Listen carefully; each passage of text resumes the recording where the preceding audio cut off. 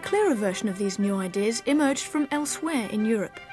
Niels Janke is a maths historian from the University of Essen in Germany. So can you tell us a little bit about Leibniz's background? Well, he was born in 1646 and he went to the University of Leipzig in 1661.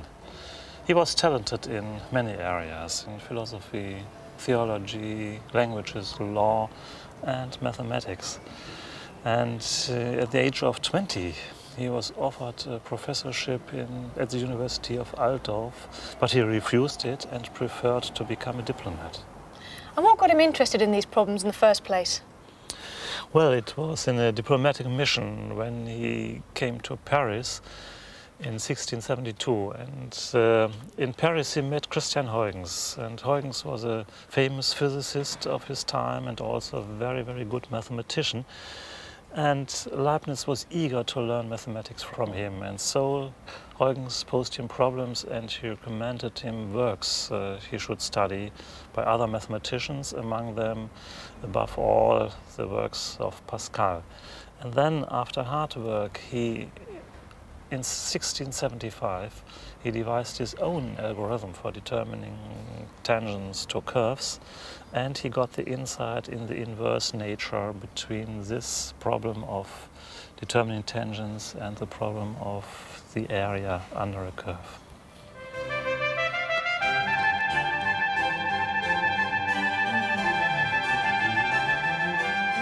Niels explained Leibniz's insight to me. He built a rectilinear model for analyzing curved lines. So he considered every curved line as a polygon with infinitely many sides, which are infinitely small. So look, for instance, here we have 2 points, and we connect these 2 points by a line segment. And this line segment is infinitely small. And then, okay, we have here the y-coordinate of the 2 points, and we get here the x-coordinates. And now we can say where the tangent is. A tangent line is simply an extension of this infinitely small segment. So we have here this tangent line. And Leibniz, as others at the time, called this from here to here as a subtangent. And so we have here the ordinate and the x-coordinate. And then for this second point, we have another y-coordinate and x-coordinate. And the difference between these 2 ordinates is the difference dy. And the difference between the 2 x-coordinates is the difference dx. So in fact, these are really differences. And now it's completely easy to determine the tangent line.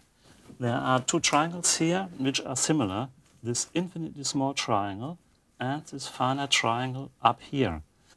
And so we have the proportion dy by dx is equal to y by t. And Niels, what about the area under the curve? Yes, for this problem of the area under the curve, he again applied his rectilinear model. So we have this sequence of points on the curve, infinitely many points, and we have all these coordinates. And then we introduce a function z, a quantity z, and z designates the area under the curve. And what Leibniz does is to calculate the difference of this z. So we have here the x-coordinate x and the y-coordinate. And the differential is the difference between the area between the origin and this point minus the area between the origin and this point. And so the differential is a shaded strip. And we have here the difference between these 2 coordinates is dx, and up here we have dy. And dz is exactly this difference between the two areas, exactly this shaded strip. And we can calculate this as dz is equal to y times dx. But by writing this equation, we have neglected this infinitely small triangle up here. But it can be easily shown that it is really infinitely smaller than this rectangle made up of y and dx. So this is correct within this calculus. And now we take the sum over all this dz, and this gives the area. So the sum is simply our z, and this is equal to the sum over all y times dx. And this integral sign here, as we are used to, is derived from the normal s. And so we have derived the fundamental theorem. Leibniz invented the integral sign that's still used today. It's a long stretched s because he saw the process as summing. And in fact, he invented also this letter d for the process of taking differences, differentiation. From this comes the name differential calculus. And in fact, this notation made it very easy to calculate.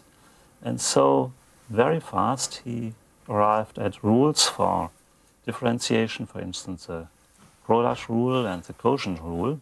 And at the same time, he had some communication with Newton, and they exchanged their results, and they realized that they both were able to derive series for sine, for logarithm, and other similar results.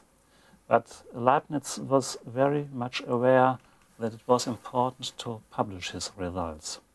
And therefore he published his account to the differential calculus in a paper in 1684 in the Acta Eruditorum. This was a journal he had founded together with others some years ago. And he continued publishing other papers in this journal in the years to follow.